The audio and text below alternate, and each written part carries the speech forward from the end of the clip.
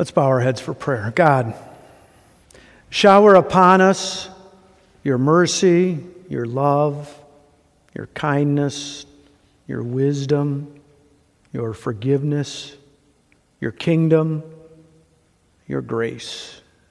Come, God, be with us and fill us with yourself. In Jesus' name, amen.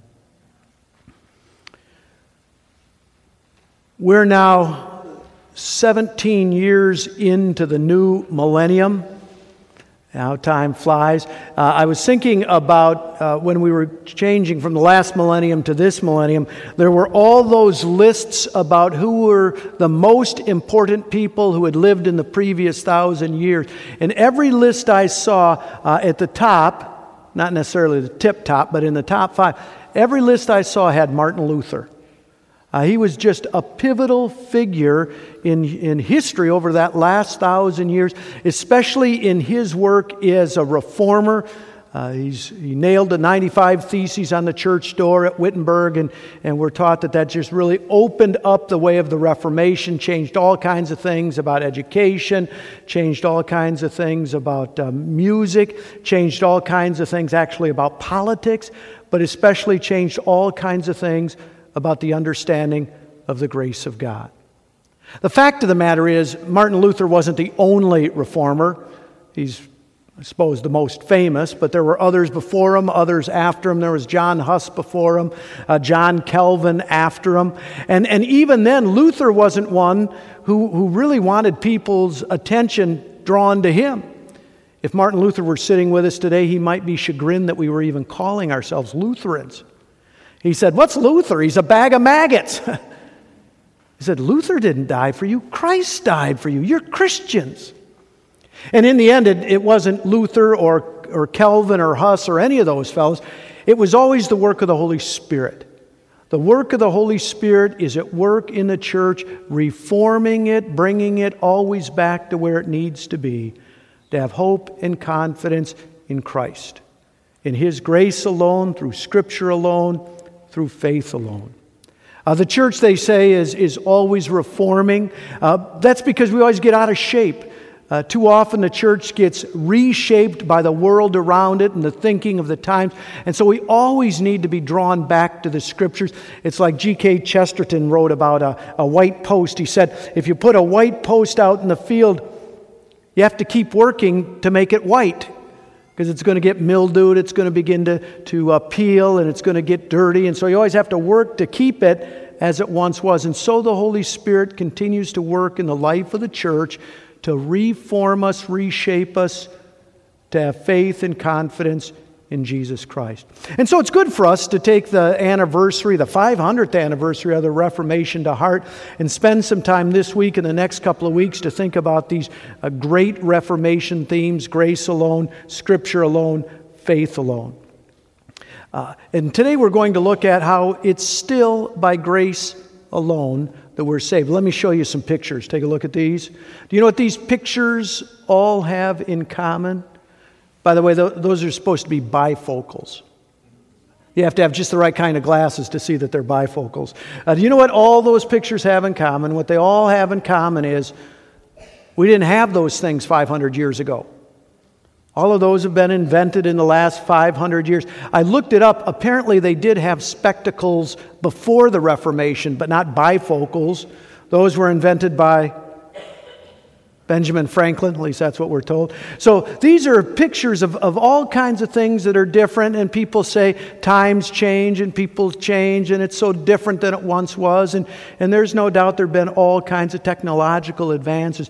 But there is something that hasn't changed over the last 500 years and will never change. And that's what we see in Acts chapter 4, that salvation is found in no one else, for there is no other name under heaven given among men by which we must be saved. It was true then, it's true now, it'll be true another 500 years, that the thing we all have in common is that we are all sinners in need of a Savior, and God, by His grace, His doing, His gift, has provided Jesus. And so this morning, what I'd like to have us do is spend some time looking at this parable about the wedding feast to help us think about about the grace of God. It's kind of surprising or interesting that throughout the Scripture there's all kinds of conversation about weddings and wedding feasts. It's a high view of the church. Jesus says the kingdom of heaven is like a wedding feast. Think about the best wedding feast you've ever been to. Maybe it was your own kids, grandkids. And you said, that was a blast. There was just so much joy, so much frivolity. It was just, I loved being there. That's what the kingdom of heaven is like. We heard in the Old Testament lesson a description of the kingdom of heaven like the best of wines and the richest of meats. The first sign that Jesus did had to do with a wedding, where he changed the water into wine, and not just water into wine, but it was a lot of wine, and it was the best of wine. The kingdom of heaven, Jesus wants us to think about, is like this wedding feast. And so we have the story that Jesus gives us today. And as we look at this wedding feast story, you're going to see that there are three kinds of people that Jesus identifies. Now, this story was told on the week that Jesus was going to be arrested. It's really told against the Jewish leaders who were about to have him arrested, turned over to the Romans, and they were going to beat him, they were going to mock him, and ultimately kill him. Jesus knew that was coming, and so he told them this story. He said, the kingdom of heaven is like a king who gave a wedding feast for his son. And he had sent out those save-the-date cards. And when the time had come and the date had come, he sent his servants out and he said to those that had been invited, it's ready. Meat's on the grill, wine's poured, all is prepared. Come in and enjoy the feast. But they didn't want to come. It says, but they paid no attention and went off, one to his farm, another to his business, while the rest seized his servants, treated them shamefully, and killed them. The king was angry, I guess so. The king was angry, and he sent his troops and destroyed those murderers and burned their city. The first kind of people that we see in this story is those who reject the call of God. And in this story, as Jesus is telling it the week that he's going to be betrayed, he's telling it very specifically against the scribes and the Pharisees and the Sadducees, all of the religious leaders who were arrayed against him. And indeed, they would be destroyed. In 70 AD, Jerusalem is sacked and the temple is destroyed, and we see that as a judgment from God. But it's still the case today that there are those who reject the call of God. There are people around who are too busy for the kingdom of heaven. They're going about their farming, they're going about their business, they're going about the things of the world because they can't be bothered with the invitation to the kingdom of heaven. There are others that continue to shake their fist and come against the kingdom of heaven, persecuting the church. As Christians, we shouldn't be surprised that we run into disinterest in the world, that we run into persecution in the world, because that's one of the kinds of people that there are. There are those who reject the call of God. Jesus continued the story. And so the king said, the wedding feast is ready, but those who were invited, they weren't up to it. So go therefore to the main roads and invite to the wedding feast as many as you can find. And those servants went out into the roads. They gathered those whom they found, both bad and good. We'll come back to that. So the wedding hall was filled with guests. But when the king came in to look at the guests, he saw there a man who had no wedding garment. And he said to him, how'd you get in here? Where's the wedding garment? And he was speechless. Then the king said to the attendants, bind him hand and foot and cast him into the outer darkness. In that place there will be weeping and gnashing of teeth. That never, ever sounded fair, did it? You know, every time you hear this story, you think, what in the world? Just because this fella didn't have money enough for good clothes for a wedding, he gets bounced out? The thing you need to understand about wedding feasts thrown by kings is that not only did the kings freely extend the invitation, not only did the kings freely provide all of the food and nourishment, but the kings also provided garments. Apparently some kind of wedding stole or garment that the king would provide so that all the celebration could be at the hand and the gift of the king. What we see in this man is not that he didn't have nice enough clothes to come to the wedding, but that he was trying to stand before the king on his own. That's the second kind of person that we'll see. And just because it says there was one doesn't mean that there aren't others. But this is a man who wanted to stand before God on his own. That continues to be a problem. That was the driving force, really, of the Reformation, that there were people that were continuing to trust in themselves, in their own works, in their own, can I say, raiment, their own clothing before God. We have no hope. We have no confidence in ourselves. This continues to be a problem in the church today, that there continue to be people who want to follow Jesus, but are trusting in themselves. That they say, well, I made this decision for myself, or I've done this, or surely God chose me because of that, as if there's some kind of merit or worthiness in ourselves. That's absolutely against what grace is. Grace is about what God gives, not about what we do. There's a name for this. It's an old heresy in the church, but it hasn't gone away. It's called Pelagianism or semi-Pelagianism. And it is that idea that there is still something inherent in me, that what I've done or what I've achieved, that has made God choose me, that has made God to love me. There's a third kind of person that we see in this story, and that's those who are covered head to toe in grace. That's the other wedding guests. They had been invited. It says there were good and bad. It wasn't about what they had done. They had been invited by the king. They had been provided for by the king. And they had been dressed by the king, so that all that they had there at the party was from the hand of the king. That's how you and I stand before God. It's all grace. From head to toe. From beginning to end. From soup to nuts. It's all grace. And it's all by the hand of God.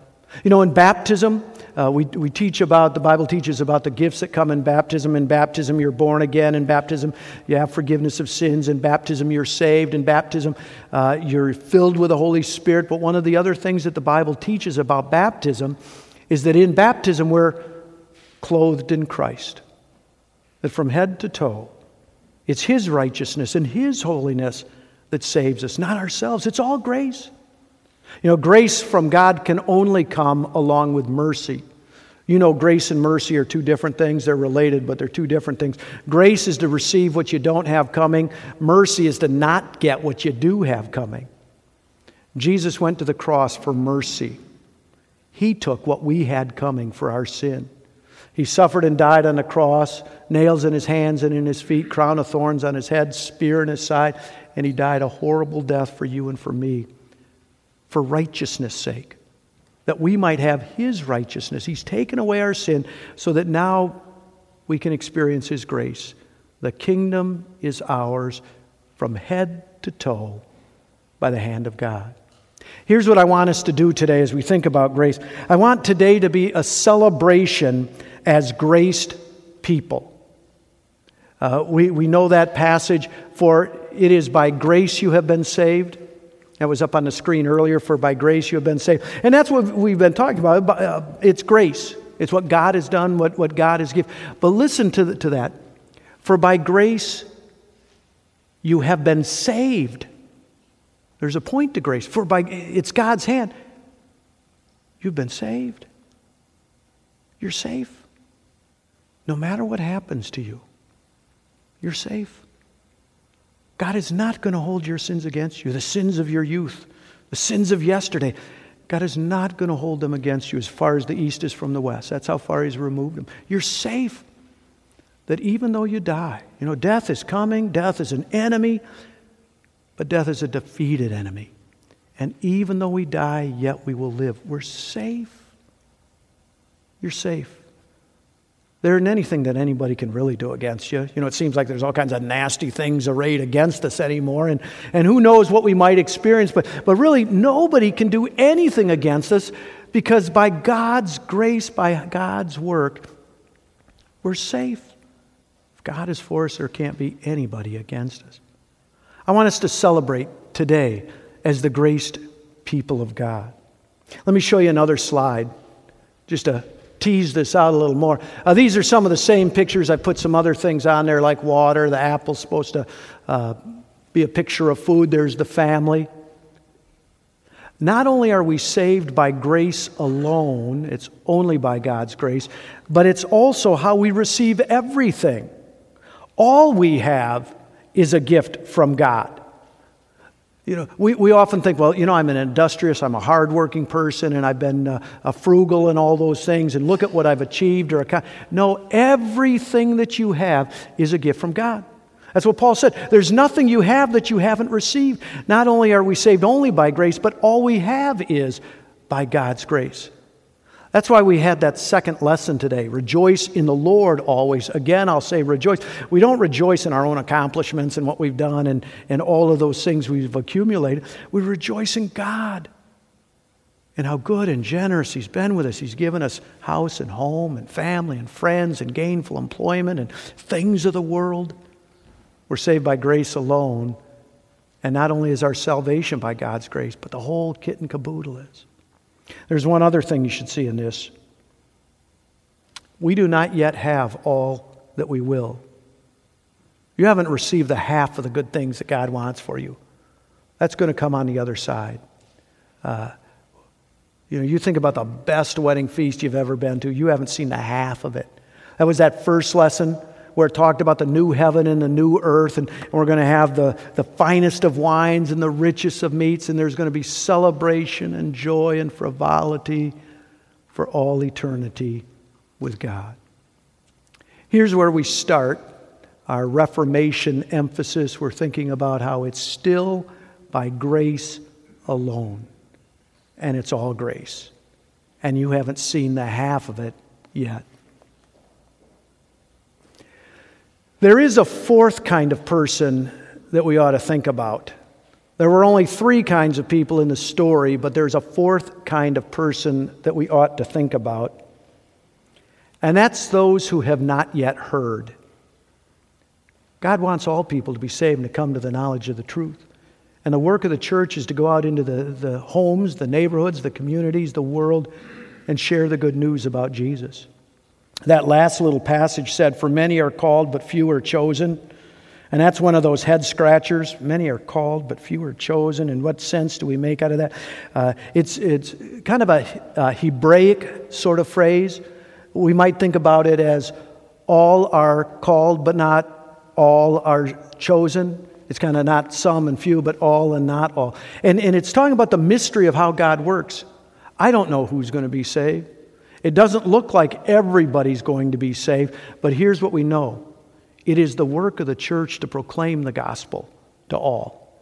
We want all invited so that God's Spirit might work faith and draw in those who are His. This is the ongoing work of the church that's been reformed by the grace of God. It's an old hymn. It's not a 16th century German chorale hymn, but it's an old hymn. It's a good one. Amazing grace, how sweet the sound that saved a wretch like me, like you. I once was lost, but now I'm found, was blind, but now I see. It's all grace. It's another old song, old hymn, not 16th century chorale, but it's a good one. I love to tell the old story of Jesus and His love. It's the work of the church. Amen.